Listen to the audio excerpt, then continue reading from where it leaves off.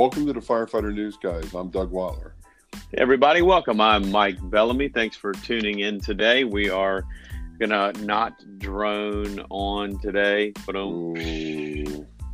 Well, Mike, Nice. Yeah, we are going to drone, but we're going to talk about drones and technology involving the North Metro Fire Rescue District out of Colorado using some innovation and drone use.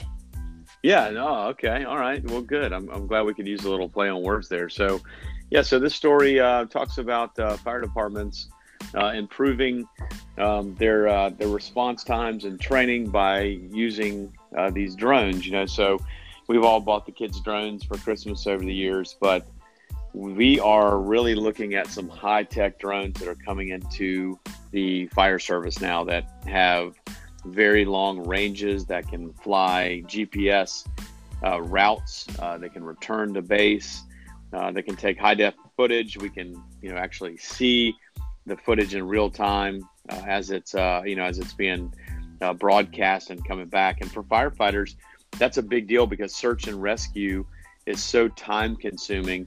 And like for you work down in the Everglades, right? So, I mean, this could be a game changer for your department. No, for sure, because, we have airboats, we have sawgrass, and, everybody just thinks you can just, go over that, and you can't. You can actually get stuck very easily.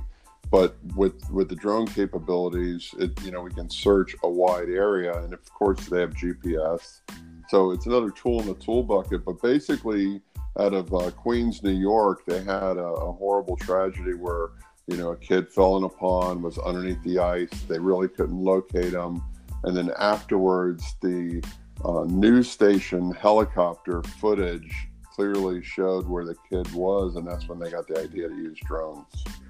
Yeah, so Firehouse.com reported a story last year about, I think they did a survey of large departments in the United States, and only like 40% of those departments were using drones. So a large opportunity for departments to come on board. But it did say, Doug, interesting, that the number one way that they were using the drones was for search and rescue. So, just a matter of time before this really becomes a tool that every fire department, that your neighborhood fire department will have on the fire truck. So pretty exciting times. Yeah. So folks, make sure you follow us on Instagram and YouTube, Doug and Mike Show. Have a great day.